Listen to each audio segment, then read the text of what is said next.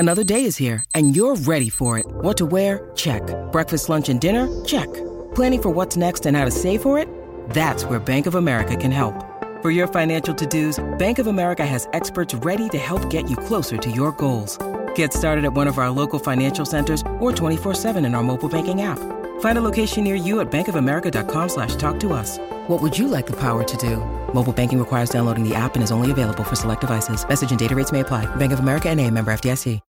When you need mealtime inspiration, it's worth shopping Kroger, where you'll find over 30,000 mouth-watering choices that excite your inner foodie. And no matter what tasty choice you make, you'll enjoy our everyday low prices, plus extra ways to save, like digital coupons worth over $600 each week. You can also save up to $1 off per gallon at the pump with fuel points. More savings and more inspiring flavors make shopping Kroger worth it every time. Kroger, fresh for everyone. Fuel restrictions apply. It's time for today's Lucky Land horoscope with Victoria Cash. Life's gotten mundane, so shake up the daily routine and be adventurous with a trip to Lucky Land. You know what they say, your chance to win starts with a spin. So go to LuckyLandSlots.com to play over 100 social casino-style games for free for your chance to redeem some serious prizes. Get lucky today at LuckyLandSlots.com. Available to players in the U.S., excluding Washington and Michigan. No purchase necessary. VGW Group. Void where prohibited by law. 18+. Terms and conditions apply. The only daily Premier League podcast. This is Football Social Daily.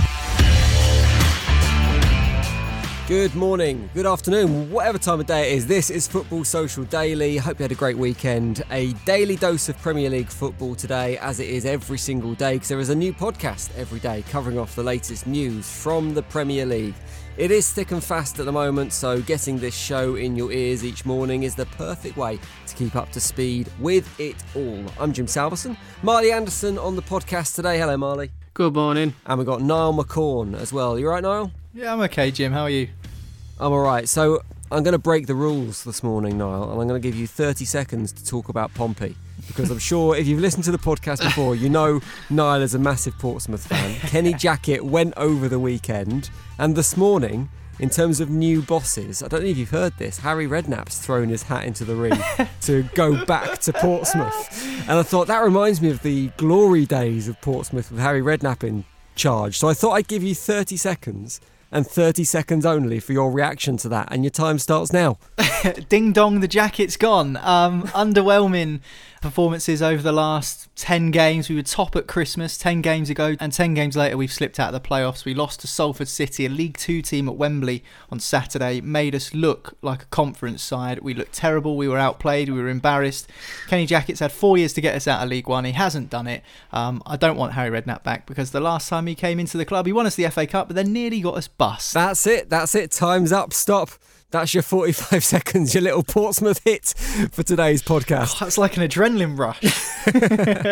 Back to Premier League action, because there's two Champions League hopefuls that were in action last night. They went head-to-head in the Premier League, one looking at a place at the top table of European football for the very first time in their history, the other with their feet well under that table. But how did they compare on the pitch? We'll be checking in on last night's Premier League action between Manchester United and West Ham very shortly. There's also one more match to go from this week's Premier League fixtures, and that is Liverpool, who are desperately searching for a win that might reignite their season. They'll be travelling to Old Gold Country tonight to take on Wolves in Monday Night Football. Plus, as it is Monday, it's Heroes and Villains Day. Niall and Marley will be picking their saints and sinners from the weekend's action. If you want a more forensic look back at the whole of the weekend in terms of the Premier League, make sure you spin back to last night's podcast. Fergal, Anne and David wrapping up the Premier League's games, every single game in full on yesterday's podcast. But one game was a bit late in the day for that show. It happened after the podcast was recorded. That was Manchester United versus West Ham.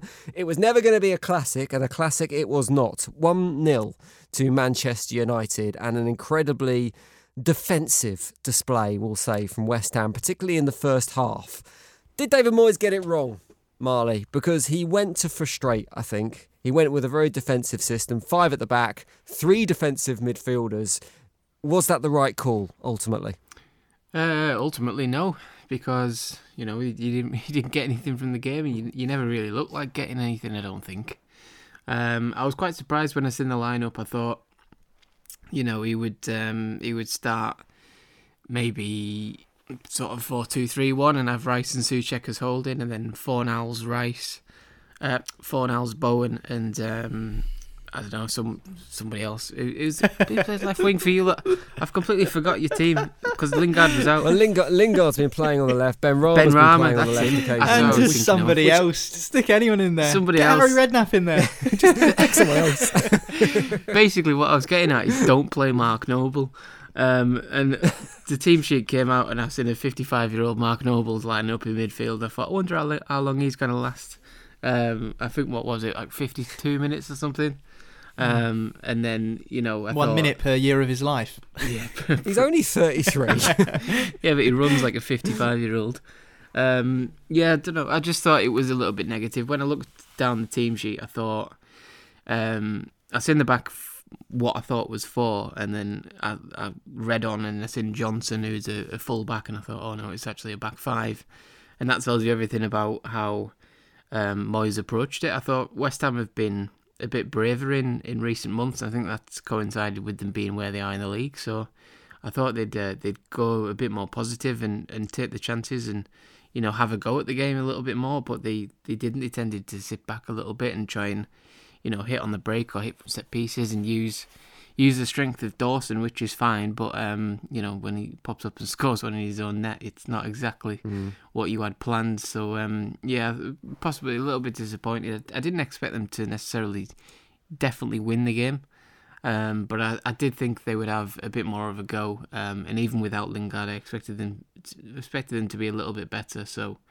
It was probably a bit of a disappointing one for West Ham. I think actually it's quite difficult to know. From my point of view, it's difficult to say that it was the wrong approach, because I saw the lineup and I went, that's probably not a million miles away from what I would have done if I was going to play against Manchester United with West Ham's current team. Fornals was out, he had a muscle strain, and they clearly wanted to protect the back 5 and keep it to 0-0 and then maybe hit him on the break. And it was just, I think it was more to do with West Ham being really sloppy going forward than it was the tactics not working. Because if they'd been more clinical or sharper going forward, it could have been a really different story.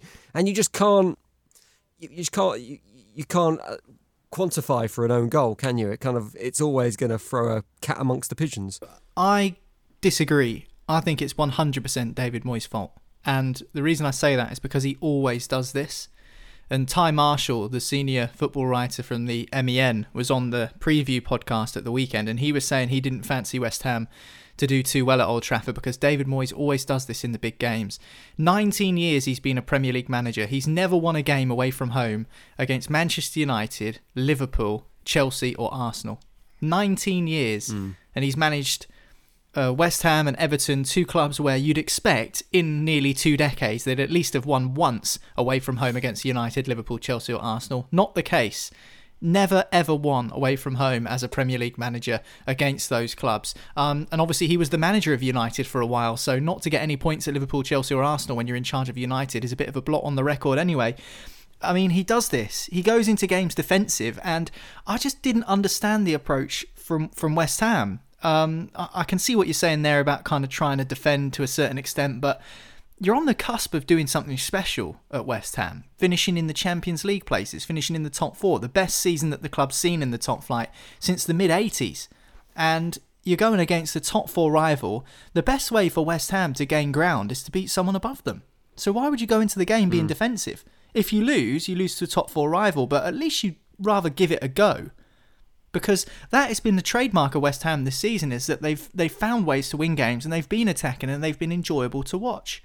However, I wasn't too impressed with West Ham yesterday. And I know that there are injuries and holes in the team and a tweaking system and all the rest of it. But, I mean, the West Ham that we've seen all season didn't show up yesterday.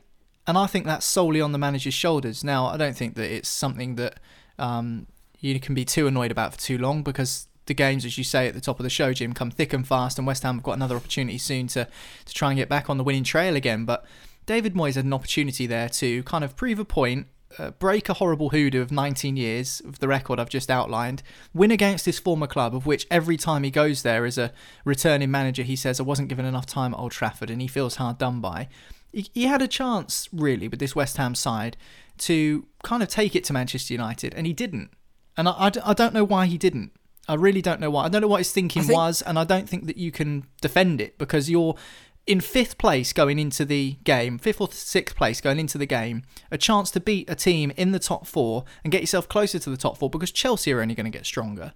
And Manchester United and Leicester, you'd expect them to continue picking up points. Manchester City are going to win the league. So, I mean, it's a tight top 4. If West Ham had any chance of getting in it, they needed to really show what they were about yesterday and just go for it. What have you got to lose? You've got nothing to lose. So I was a bit disappointed with West Ham yesterday, I'll be honest. But you say that, and I think I completely get the argument that West Ham should have gone in for that game in a more attacking way. And as football fans, you want to see your team attack it. And I'm kind of torn on this, because there have been occasions this season where West Ham have played that system perfectly, and we've got results when maybe we didn't particularly deserve those results. We've played defensively, we've hit teams on the break, and it's worked really well. But potentially my criticism of David Moyes goes along lines with what you're saying, and I think we saw it with Liverpool a couple of weeks ago, that it's almost like the opportunity is there. And I'd say with Liverpool a couple of weeks ago when we played them, they were in a form slump. With Manchester United coming off the back of the AC Milan game, there is an opportunity to attack those teams, to go at those teams. But it's almost like West Ham and David Moyes shows them too much respect as an opposition. Yeah, I think you're right. I think he does this in all the big games. I think he's still ingrained in his head that he's managing a plucky mid-table side who do well to get a result at one of the big 6 clubs. I just don't understand that mentality. You know, this is a man who's managed Manchester United, so he should know what it's like to manage a club with big expectations. Everton, you know, they're always an underdog going into the games against these bigger sides, but when he was the manager there, he had a similar approach. And now for West Ham, he's done the same thing. I just think I think he's just kind of got this mental block maybe of okay, we'd be lucky to get a result against a football giant like Manchester United or Arsenal or Chelsea or Liverpool. And I don't get it. I really don't get it, because this is the Premier League. We've seen ridiculous results over the last few years. Absolutely ridiculous results. We've seen teams like Norwich turn up to Man City and win. You know, we've seen bizarre results like Sheffield United, who ended up beating Manchester United a few weeks back. And so you just think, this is the Premier League. Anything can happen. So why be so limited in your thinking in terms of going forward? Maybe I'm being a little bit harsh on David Moyes, I don't know, but I just felt that they've done so well this season. Why kind of freeze when you face a big club like Manchester United? I just don't get the logic behind it. Maybe it's just a hallmark of David Moyes' management. Unfortunately for him, he has got that unwanted record of nearly 20 years as a manager without an away victory against those teams. And if he continues playing like that, it's not going to change. So that's the thing for me that is frustrating to see, because I think West Ham fans probably would have fancied themselves against Manchester United for the first time in a long time to get a result, particularly away at Old Trafford. And if you go back to the FA Cup game earlier on this season, I think we saw the same thing. You know, he got flustered, a bit exasperated on the sidelines, David Moyes. He was subbing players on and then subbing them off again inside 20 minutes and stuff like that. So I'm a bit disappointed with Moyes. I'm not going to try and hide it. I just think I want to see West Ham, and I think the fans would have wanted to see West Ham just give it a go, because if they lose to Manchester United, it's okay, we've lost to United, you know, they're second in the table. But if you beat them, you're even more in with a shout of top 4. So that would be my gripe, that's all. I do wonder slightly where those personnel changes would come from in order to set up slightly differently and in a more offensive way, because despite the fact Lanzini and Benrahma did change the game when they came on and it opened up the game, it was a different situation by then, and neither of them are players that have done, for me, quite enough to convince me they should be in the starting 11 at the moment this season. In terms of Manchester United though, Marley, I mean, it wasn't exactly a classic performance from them either. They struggled to break down West Ham, but I just thought quite a lot of those Manchester United players looked really tired, especially Marcus Rashford. And we're 10 games left of the season, plus Europa League games as well. How do you think Ole Gunnar Solskjaer manages this squad for the end of the season? 2 goalkeepers on the bench as well, which is never an indication you've got much strength and depth. So should he be resting players? Should he be kind of giving Rashford some time away from the game potentially in order to get him through to the end? Or is it a case of going, look, 10 games left, let's go for it, you can rest in 8 weeks or whatever it is?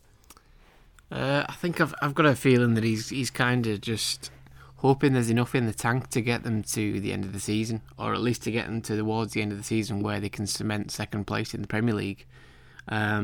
Because they do look a bit tired. I mean, Bruno's impact has slightly dipped in the past sort of 5 or 6 weeks.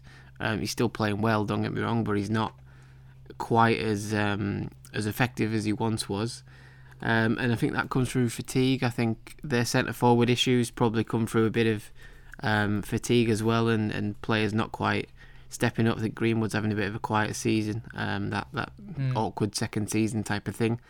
And Rashford as well. I think Rashford's carrying a shoulder injury, and he has done for apparently a long time. That I think Solskjaer might have said he needs surgery. Yeah, so that's probably affecting him. He's trying to fix the country as well, the poor kid, because he's he's got to run the country and then play football on a Saturday or Sunday. So yeah. I'm amazed he's not doing the vaccine rollout, if I'm honest. I think he should be he with his mask on at the NHS each week. He probably is. I wouldn't be surprised if I turned up and there was some 6 foot ripped athlete called Marcus with a little mask on, just going, "Yeah, time for your vaccine, Marley." I'll be like, "All right, okay. Do you play football for Man U on a Saturday?" Yeah, sometimes, yeah. I hope he's better at sticking needles in the arm than he is at scoring headers from 3 yards out, because that miss was a bad one from Rashford. Yeah, but I don't know. With Man U, I think they are just they've hit a bit of a wall, but I think they've got enough of a lead in the sort of around second place. I think the gap between them and fifth is enough, and as well, I think everyone below Chelsea is scrambling over each other, picking up points, losing points as quickly as they pick them up, kind of thing. So I think they should be all right, but it's obviously a little bit of a worry that the squad's not quite as deep to that they feel comfortable dropping. If Man United lined up and they didn't have Bruno, Rashford, and probably just them two, Bruno and Rashford, you would, and let's say Martial as well, for example, even though he's been rubbish this season, you would probably say, how they're going to win a game without those two, because you wouldn't look at Daniel James and go, he's a game winner. We don't know enough about Amad Diallo yet. And the kids as well, Greenwood's had a quiet season, as I mentioned. There's Shaw Ratire on the bench and stuff like that. He's completely untested and probably not going to be in the squad when people get fit.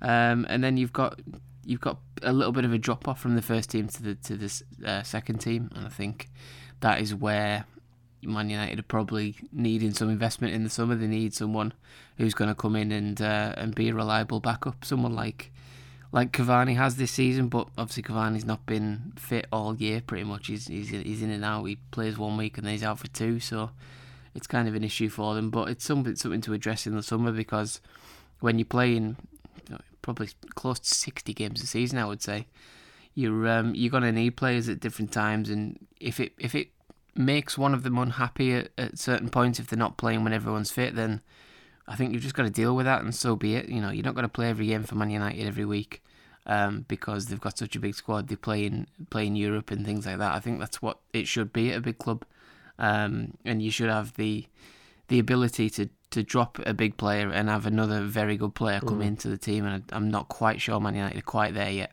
I thought Mason Greenwood had a decent... I really like Mason Greenwood. I think he's got the potential to be one of the best in the world, and I thought he had a decent game last night. He kind of looked dangerous, he looked sparky as well. Him, and for me, Luke Shaw, I think, has been a revelation the last few weeks. I thought he had an absolutely great game for Manchester United last night, both defensively and going forward as well.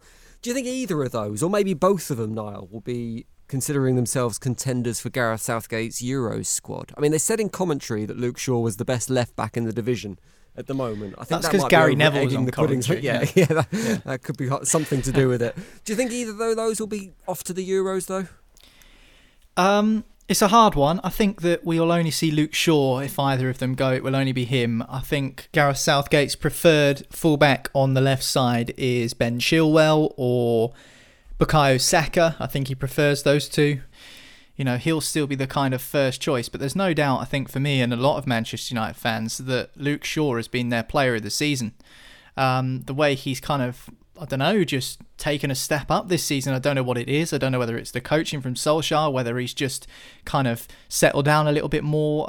He's kind of relaxed a bit more, been a bit more comfortable. Under Mourinho, of course, there are all these issues with his weight and whether he was able to get fit and stuff like that. I think there are a few comments thrown back and forth between Mourinho and the press and stuff like that. But this season, for whatever reason, Luke Shaw's really stepped up. And I guess maybe, I think, you could put it down to the introduction of Alex Telles into the squad, obviously signed from Portugal as a left back to deliver balls into the box, and maybe it's that healthy competition, because before it was only really, I guess, Brandon Williams, the young 20-year-old who Luke Shaw had to compete with, and I guess the competition has made Luke Shaw a better player this season. I mean, I think Telles is a good player. I think he's got an excellent delivery, but Luke Shaw's keeping him out of the side, and Luke Shaw's added that attacking aspect to his game this season with assists and crosses into the box, and I think he's been really impressive. So I think, Gareth Southgate no doubt will be looking at him as a possible inclusion. Obviously, he's not in the current England crop for the internationals coming up in a couple of weeks' time at the end of the month. As for Mason Greenwood, really promising talent. We say this every time we talk about him. I'm in agreement with you there, Jim. I thought he was excellent yesterday. I think he hit the post at one point, a couple of shots that were really well saved by Fabianski as well. I think a lot of the exciting stuff that Manchester United did yesterday against West Ham came through Mason Greenwood. However, one Premier League goal this season is not the sort of numbers he would have expected, and he's still a young kid, so I don't want to put too much pressure on him, because he kind of exploded onto the scene, and we've seen how good he can be right through from academy level into the first team. He integrated into senior football almost immediately with goals in the Europa League, and he has scored Premier League goals and had a great season last season. But one Premier League goal this season hasn't really clicked for him up front for Manchester United. He has played through the middle a couple of times. Maybe he's just not quite physical enough to play that role yet. We've also seen him deployed out on the flanks as well from Solskjaer in that 4-2-3-1. He's played in kind of all of the 4 forward roles for Manchester United at some point this season. So I don't think we'll see Mason Greenwood. There's always that question mark as well over his discipline with what happened with Phil Foden in Iceland. But then again, I think that's water under the bridge. He's apologised. That moment's come and gone. Interestingly enough, Foden is in the squad and Greenwood isn't. I just think that's purely down to the form that he's shown for Manchester United this season. I think he'll be an England regular for years to come. As for the Euros and the upcoming internationals, probably a bit too soon for Greenwood. What about West Ham's Champions League hopes, Marley? I mean, it was an outside bet anyway. Does this put a nail in that coffin, or have they still got a chance of potentially going to the Champions League next season and scooping that 120 odd million quid you get for doing so? They're definitely not out of it by any means. I think if I mentioned before about everyone from 4th down, everyone just below 4th is scrapping and fighting over it, crumbling, clambering, I can't say that word, clambering, I think it is. Clambering over each other, yeah. I think Chelsea will run away with 4th, and there'll be a bit of a gap between 4th and 5th. I think it's 3 points now. And then below West Ham, you've got Everton. They're up and down. Spurs, again, said the same. Liverpool are in horrific form. If they can pick it back up, they could nick 5th easily, but I'm not sure they will. And then Villa and Arsenal, probably the gap's a little bit too big with the way they're playing as well. It's inconsistent from everyone pretty much. West Ham, it's certainly not out of it. I think 5th will be enough for Champions League, I would say, because one of the top 4 will probably win the FA Cup, so that'll open up that 5th spot to the Champions League. Rooted. Does it not go to the runners-up of the FA Cup, or is that Europa League? I always get confused with this. It just passes down the league. So usually 7th is enough for Europe, because it passes down for the league from top 6 to top 7. So I mean, as it stands, Spurs would be in Europe and Liverpool wouldn't, which is crazy. But yeah, West Ham definitely not out of it. I mean, I think they've got quite a tough run coming up, West Ham, haven't they? But still, it's Arsenal, Wolves, Leicester City, Burnley, Everton. It's mixed. I mean, West Ham have proved they can beat anyone on their day, haven't they? They just don't. Arsenal, Wolves, Leicester, Newcastle, Chelsea, Burnley, Everton. as the next 6 or 7. There you go. Well, that's what it is. It's in your hands, and with 10 games to go, you can't ask for anything else, I don't think. No, very much so. As you mentioned, Liverpool in horrific form at the moment. We'll be talking about their game against Wolverhampton Wanderers next. They're off to the Midlands, and if you want to get the latest news on your team, head to the website sports-social.co.uk for all your latest news, plus a way to find your new favourite podcasts as well with the brand new Sports Social Podcast Network. You can find podcasts on any sport and any team. Just go to the website, you'll see the click-throughs there. Go and check it out. Right, Liverpool versus Wolves next on Football Social Daily. Football Social Daily. Subscribe to the podcast now so you never miss an episode. Listen to the latest Premier League news, updates and match reports now. Just ask Open Sports Social. Welcome back to Football Social Daily. Before we get stuck into Wolverhampton Wanderers versus Liverpool, we need to say a big hello to Harriet. Hello, Harriet, who left us a review on Apple Podcasts. A 5-star review said, "Love this podcast so much. Brightens my day every day. Never fails to make me smile." So I don't know what team she's supporting. Clearly not a Newcastle fan if it never fails to make her smile listening to the podcast. But thank you for listening. Thanks for the review as well. If you want to leave a review on Apple or however it is you listen to your podcasts on Spotify or whatever, leave us a comment. Let us know what you think of the show. We'll give you a shout out on a future episode. So let's get stuck into Wolverhampton Wanderers versus Liverpool. Liverpool have won once in 5 games in the Premier League. That win was against Sheffield United.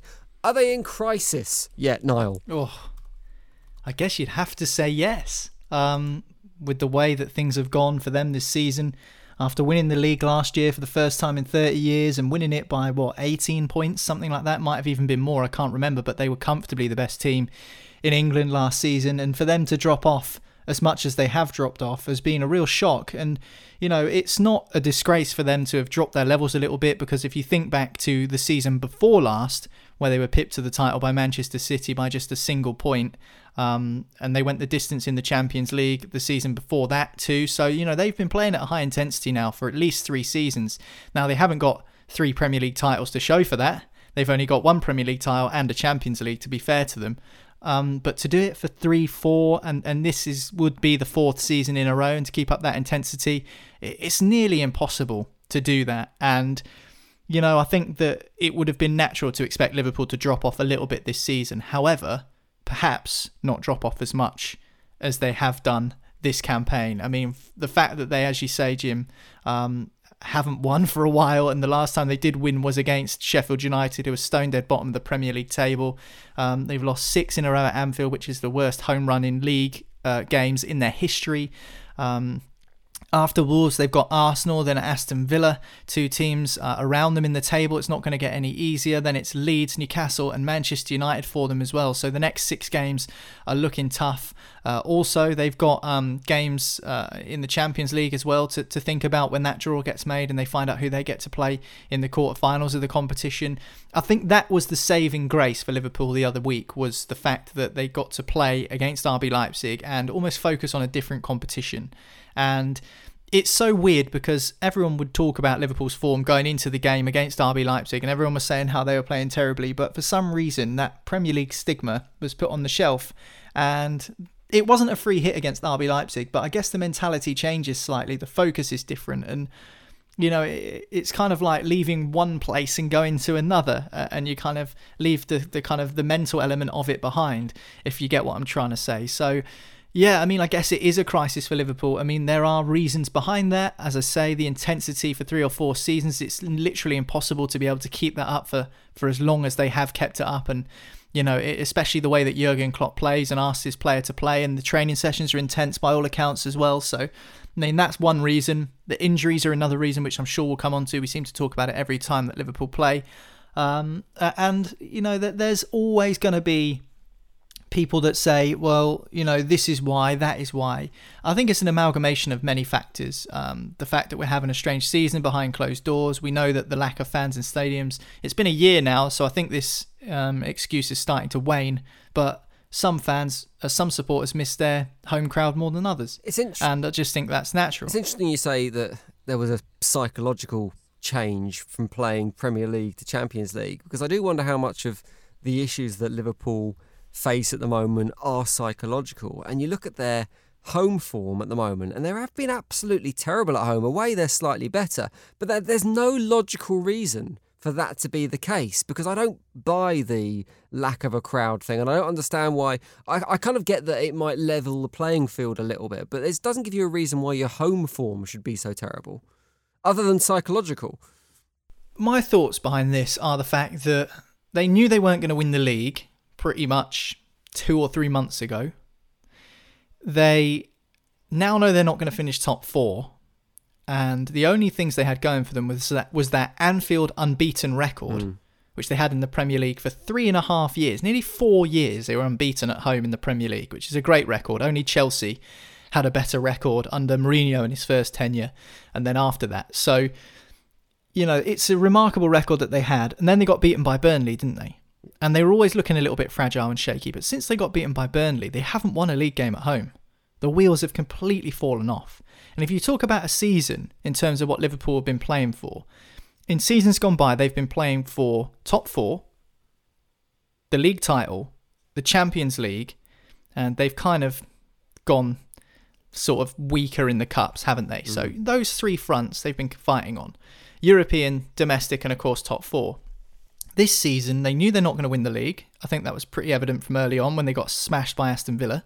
And it did take a little bit of time for that to happen. But obviously, the Everton game where Van Dijk got injured, I think that was another chink in the armour. And I think that slowly their confidence has been chipped away at. And, now they know they're not going to finish in the top 4. And then once that home record got taken away from them, it almost feels like they've got nothing to play for now this season. I think they've kind of given up a little bit. The only thing they have got to fight for is the Champions League. And I guess that's why we're seeing them perform better in the Champions League, because they know they're still capable in that competition. And if they get a decent draw in the quarterfinals, they're very, very much in contention with going to a semi-final and a final. They've got a chance of winning it, Liverpool.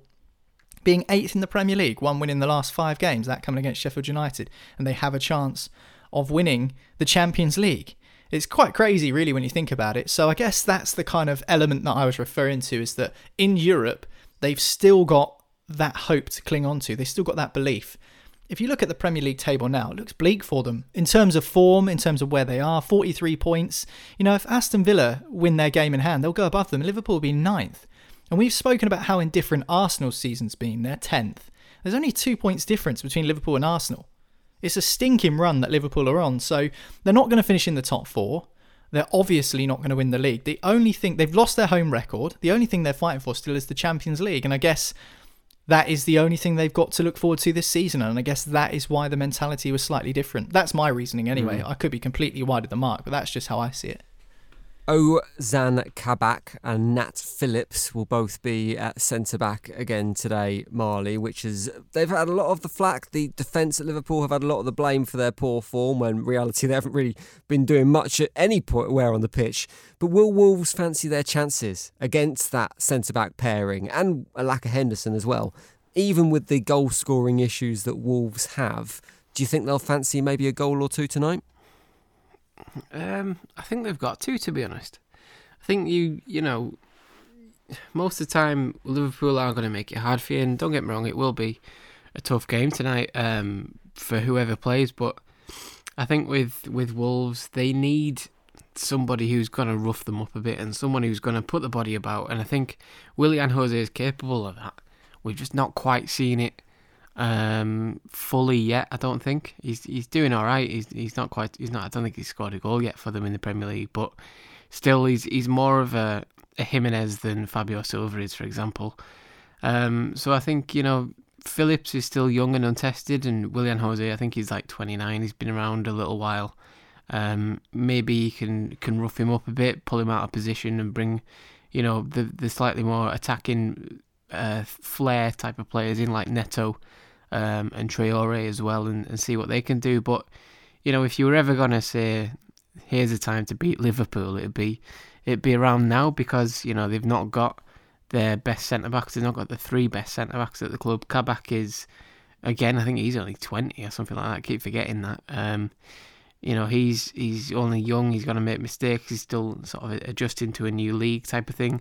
He's been at a club that's lost, was winless in 30 games at one point, so he's not exactly got the most. He's not exactly the most confident of players. And he's playing for his future as well, really, because he's on a 6-month loan. His parent club are getting relegated, and he's trying to play for his future. So it's something where it's almost like a perfect storm if you're ever going to beat Liverpool. I don't know if they actually will, because I've not been impressed by Wolves lately, even though the results have picked up a little bit. I think they've only lost one of the last 5 games, Wolves, but it seems like they've stopped conceding sloppy goals, haven't they? They still aren't offering very much going forward, but they've stopped those mistakes at the back, which seem to be costing them early on in the season. Yeah, I think the back, the defence has never been the issue, has it? Wolves, sort of over the years, but then this season they had a little collapse, like you said, and then they've shored that back up a bit with experienced players like Cody, and Dendonker's come back into the back three. They've had injuries to Willy Bolly as well, who's a pretty big player for them. But yeah, I think Wolves, you've got to fancy it. You're 13th, you're in that mid-table purgatory type of thing where no one goes anywhere quick. And yeah, it's one of the. I hate when teams down tools with 10 games to go because they know they're safe. One more win for Wolves and they're safe. Definitely, like they're safe now. They're not going to get dragged into it, I don't think. Yeah. But mathematically, if you win one more game, really, you're probably going to stay up. So that's fine, and they should be targeting every game, going for it, and seeing what they could do. Because I hate it when teams just say, we're never going to win this game. We don't need to win this game. We'll win the one next week, or wait for the game against Newcastle or Sheffield United or someone that you can almost definitely beat. So I want to see them go for it and try and take it to Liverpool and extend the misery to Liverpool. Not that I'm massively against Liverpool, but you've got to do that as a mid-table team if you're going to take that next step. It's funny you say, actually, Marley, about Wolves not getting dragged into it, because I think they've still got a huge part to play in the relegation scrap, because after Liverpool they've got West Ham, but then their games after that, they've got a string of games, listen to this, against Fulham, Sheffield United, Burnley, West Brom and Brighton. So those 5 games in a row through April and into early May, that could really change the picture of the relegation battle down the bottom. I think that's going to be like a kind of a low-key one to keep an eye on, Wolves, and how they get on against those teams. I mean, against Sheffield United and probably West Brom, it won't matter too much.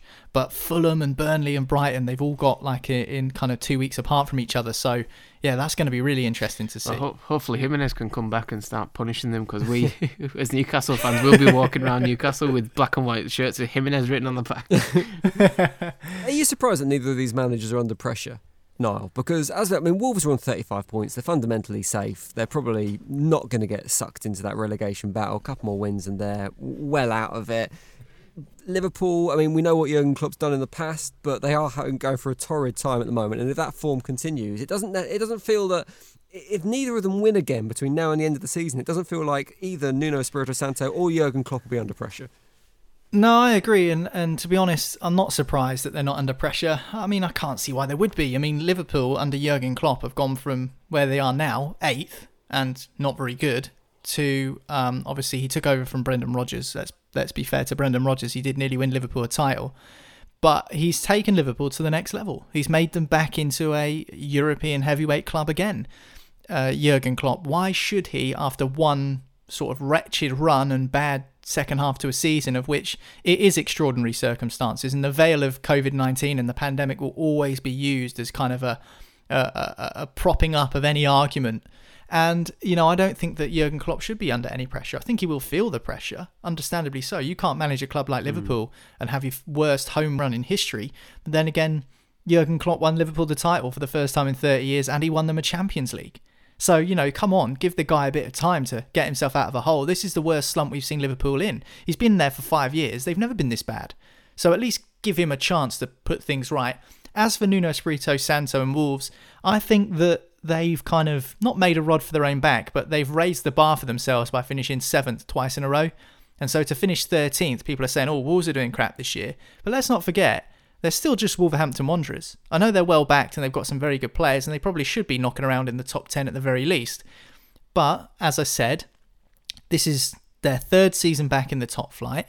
The first 2 seasons, their first season back, they finished 7th. That's just unbelievable. And if you think about how we were waxing lyrical about Sheffield United last season and they finished 9th, and we were saying about how great a job Chris Wilder was doing, obviously he's left the club now, but Wolves the same. To finish 7th back-to-back is remarkable. So you've got to give Nuno Espirito Santo a little bit of slack here. I think it's been a difficult season for everyone.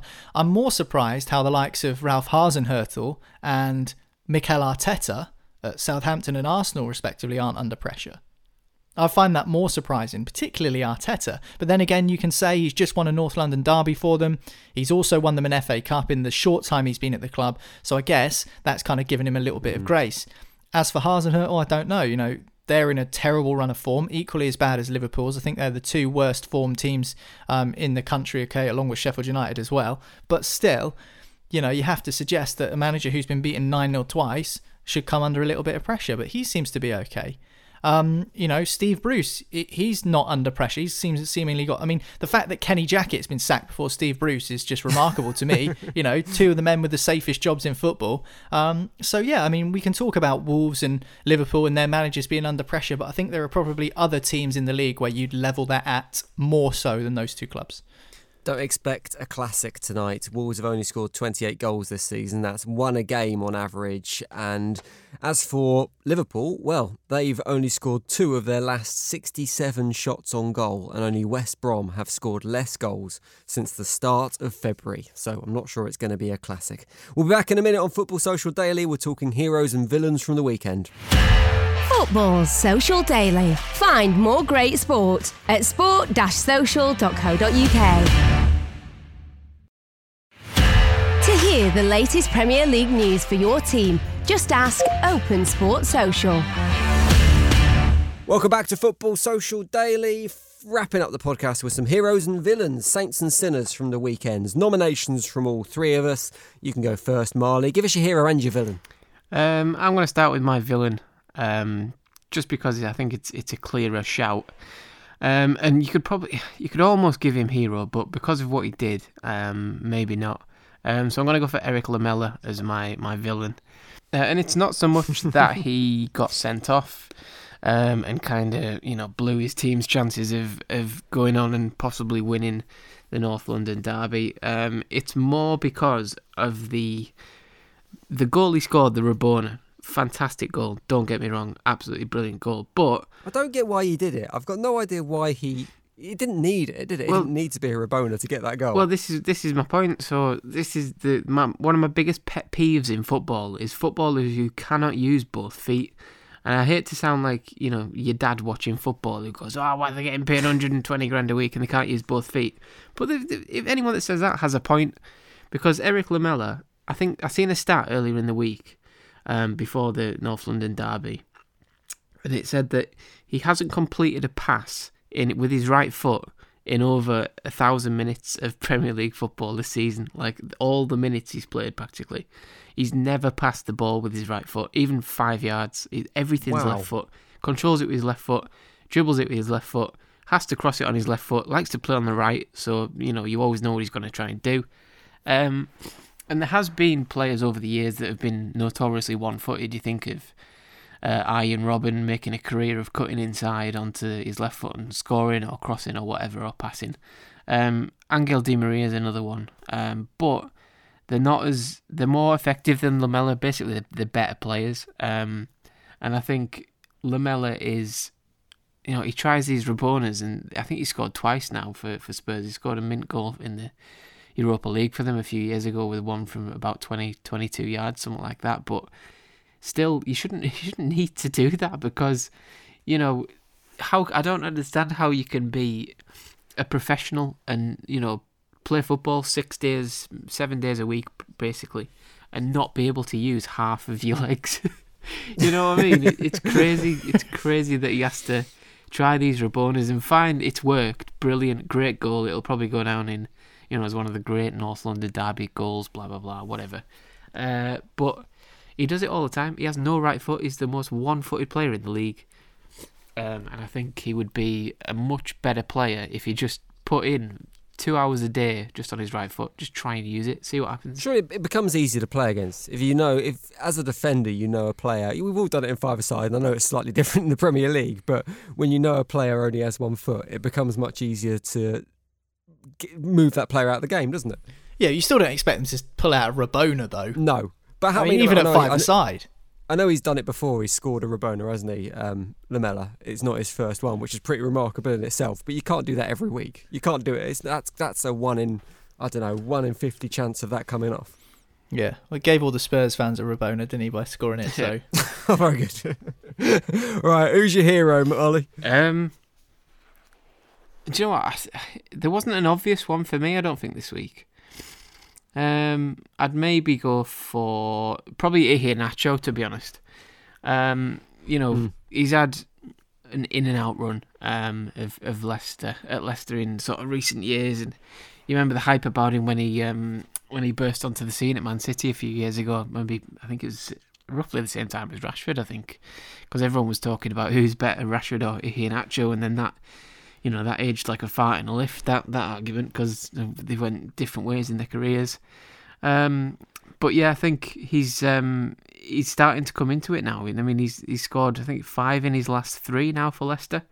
And at the weekend, bagged his first hat-trick as well in the Premier League in his career type of thing. So he took his goals really well. I think he turned in a great performance against a poor team, which is what you should do as a striker. You should bully the poorer teams, and he definitely did that. And also, I liked his thing after the game. I think he said it was for his mother on Mother's Day, dedicating his goals to his mother, and he said it's also for all mothers around the world, which was great because I didn't get my mum anything, so I rang her up and said, "Did you see Match of the Day, Mum? Because Kelechi Iheanacho just dedicated a Premier League hat-trick to you, because I'm never going to score one, Mum. I'm 29 now. I think my time's passed, but there's a Nigerian lad on the telly and he's just dedicated a hat-trick to you, so there you go. Happy Mother's Day." Oh, no. Now I feel like I wasted 30 quid on flowers. So you're a mug, Damn mate. it. You're a mug. 30 quid? Flower deliveries. I mean, you'd think they didn't grow on trees. Ridiculous cost. Do you know how much they make over a weekend? On Mother's Day weekend is insane. Madness, yeah, flower I can shops. imagine. We're in the wrong business, lads. All driving around in Porsches, florists. Right, I'm going to do my villain off the back of that, because it's the same game. My villain from the back of Leicester City 5, Sheffield United 0 is Chris Wilder. Because, I mean... Villain? I'm going Chris Wilder, villain. I'm taking an alternative view on this, because you can't help look at that game and go, Sheffield United need Chris Wilder. They needed Chris Wilder. And I think there's an element He got sacked. How can he be the villain? By the way, this is my villain as well, so I guess we can kind of do this together. Okay. All right. But my villain's Prince Abdullah, the owner of Sheffield United, for sacking Wilder, and then they go to their heaviest defeat for 21 years in league football to lose 5-0. I think there's an element of Chris Wilder's stubbornness getting in the way of him continuing doing the great job he did at Sheffield United. And I'm being a little bit... I'm playing devil's advocate a little bit here. But I kind of agree with the club in wanting to get a director of football in. I can see how that would have helped. And I don't understand why Chris Wilder had an objection to that, because you look at his dealings in the transfer market, particularly this season with the leaks of Rhian Brewster and Aaron Ramsdale. You can't spend that much money from someone else's pocket and do it badly and expect to be allowed to continue time and time again. And do you know what? If someone came up to me tomorrow and said, "Look, Jim, we're going to get you in a director of Sports Social. He's going to do the bits of the job that you're not very good at. You're going to get paid the same, but your workload's going to be a little bit less." I'm fine with that. If the bosses are listening, I am 100% okay with a director of Sports Social coming in. but so I don't really understand why he's objected to it. I think he kind of, I mean, it was a relationship that was working. We know Chris Wilder did brilliant things at Sheffield United, and I'm a little bit disappointed that he took the decision. I get why, but I'm disappointed he took the decision to step away. Yeah, I mean, I see what you're saying, but let's just say this director of Sports Social came in and he changes the layout of the studio, he changes the systems that we use, he changes the way we edit the podcast. It's That's a very what niche it is. analogy. It is a very niche analogy, but you started it, so I'm going to finish it. So, I mean, it's similar to that, really. I mean, I agree with you that, you know, you look at the money that Sheffield United have spent, and if it is Chris Wilder's, you know, decisions to sign Brewster, who has been invisible, to sign Ramsdale, who I think is probably the weakest Premier League goalkeeper in terms of first choices out there, disappointingly for him.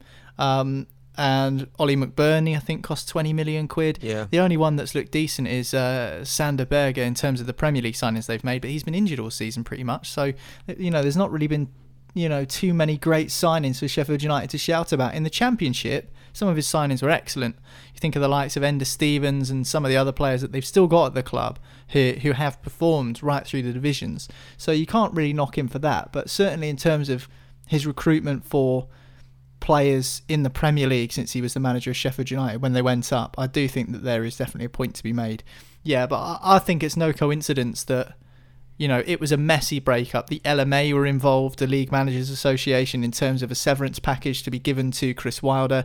It all ended so rather messily in terms of what he's achieved for that club and what the club means to him and what he means to the fans. For it to end in the way it did was very, very disappointing. It just feels like this is something that's been rumbling on in the background for a while, and maybe Wilder's been resigned to his fate for a while, but he's been kind of clinging on because he feels that he deserves a little bit more respect in the way things were handled.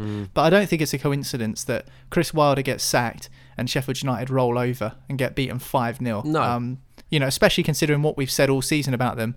Down at the bottom of the league, bottom of the table. They've not been beat that handily by anyone really this season. There's very few examples that I can think of off the top of my head. The final scores either finished 1-0 or 2-0 or something like that. It's not been a complete procession like it was for Leicester at the weekend. So, I think that endeavour and that energy that we said the players were showing, but they didn't have the quality, that just wasn't there against Leicester at the weekend. And I don't think that it's a coincidence that it's come when the manager's been dismissed. No, I think there was some interesting comments after the match as well from the players and from the coaching staff as to the importance Chris Wilder had. Talked about standards slipping and whether they were talking about in the long term recently or whether they were talking about since Chris Wilder's departure, which it sounds like the seeds were sown a couple of weeks back. So clearly he will be missed, and Sheffield United need to act quickly to get someone in there, a strong manager to kind of shape that club going forward. Hero, do you want to go do your hero first, Niall, or shall I do mine? Mine's a really quick one. Shall I do mine, actually? Because my hero is Pele. Pele doesn't get much of a mention on Football Social Daily, but I mean... He's got another 300 goals against his dog in his garden, hasn't he? Yeah. Well, he's congratulated Ronaldo, because you might have seen Ronaldo scored a hat-trick at the weekend for the Juventus, and that took his official tally of goals up to 770. Pele's official tally of goals, and obviously, as you say, it kind of creeps up every couple of weeks by a couple more, his unofficial tally, but his official tally is 767. So Ronaldo now has scored more goals than Pele in official matches. And it's just an excuse to crowbar Ronaldo into the conversation, really, because for a long time I've been on the fence with the Messi-Ronaldo debate, potentially slightly more on Team Messi.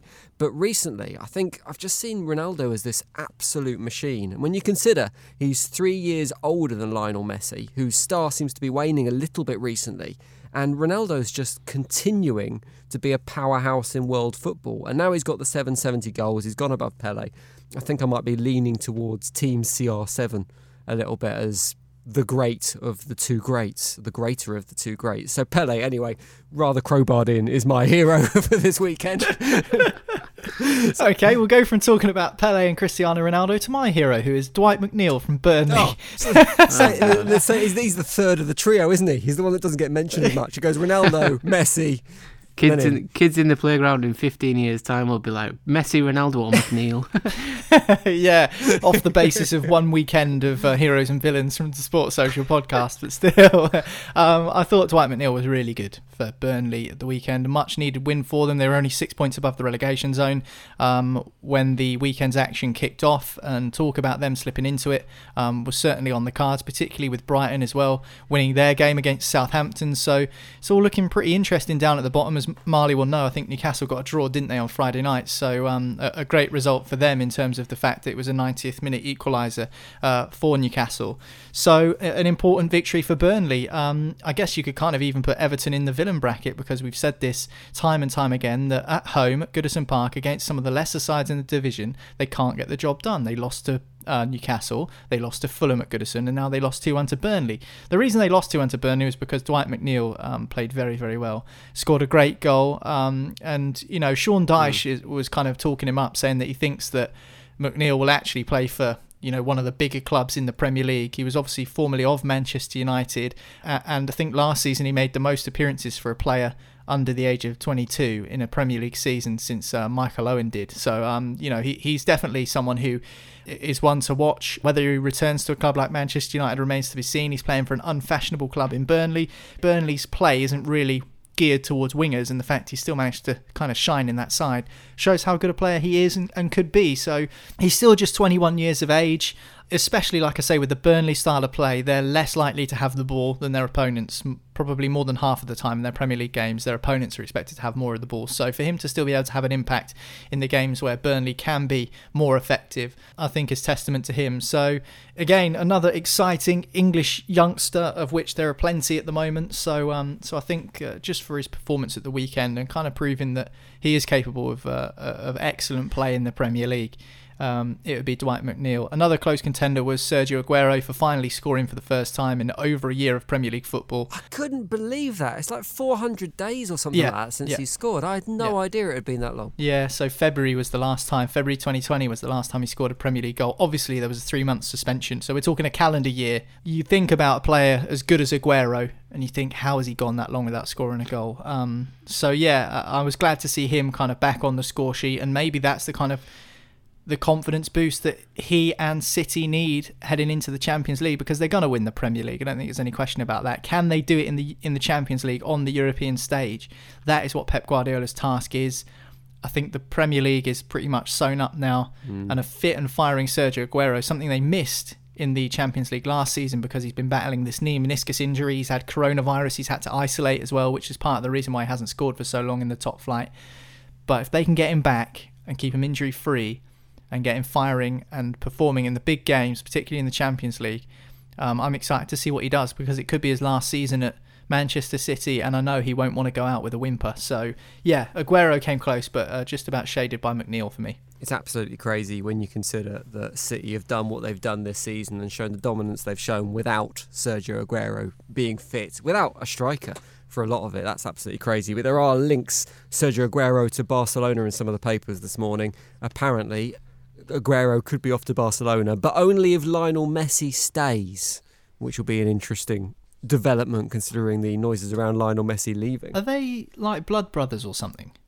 Is there some sort of relationship between the two of them? Aguero was going out with Maradona's daughter, wasn't it? And then she's linked to Messi somehow. I don't know. It's like faint but distant type of yes, thing. But we don't know is the answer. Yeah, like the Argentine mafia. Yeah, Google it. Right, let's leave. That should be the tagline for our podcast. We don't know, Google it. Right, that is it for Football Social Daily today. Thank you very much for listening. We'll be back again tomorrow, looking back at tonight's game: Wolverhampton Wanderers versus Liverpool, Wolverhampton Wanderers versus Liverpool, and a load of other stuff besides. Niall, Marley, thank you very much. Cheers, guys. Cheers, guys. We'll see you next time for Football Social Daily. Football Social Daily from Sports Social. Find us on Instagram at Sports Social Official. Okay, round 2. Name something that's not boring. A laundry? Ooh, a book club. Computer solitaire, huh? Ah, sorry, we were looking for Chumba Casino. That's right. ChumbaCasino.com has over 100 casino-style games. Join today and play for free for your chance to redeem some serious prizes. ChumbaCasino.com. No purchase necessary. Void where prohibited by law. 18+. Terms and conditions apply. See website for details. It is Ryan here, and I have a question for you. What do you do when you win? Like, are you a fist pumper, a woohooer, a hand clapper, a high fiver? I kind of like the high five, but if you want to hone in on those winning moves, check out Chumba Casino. At ChumbaCasino.com, choose from hundreds of social casino-style games for your chance to redeem serious cash prizes. There are new game releases weekly, plus free daily bonuses, so don't wait. Start having the most fun ever at ChumbaCasino.com. No purchase necessary. VGW Group. Void where prohibited by law. See terms and conditions. 18+.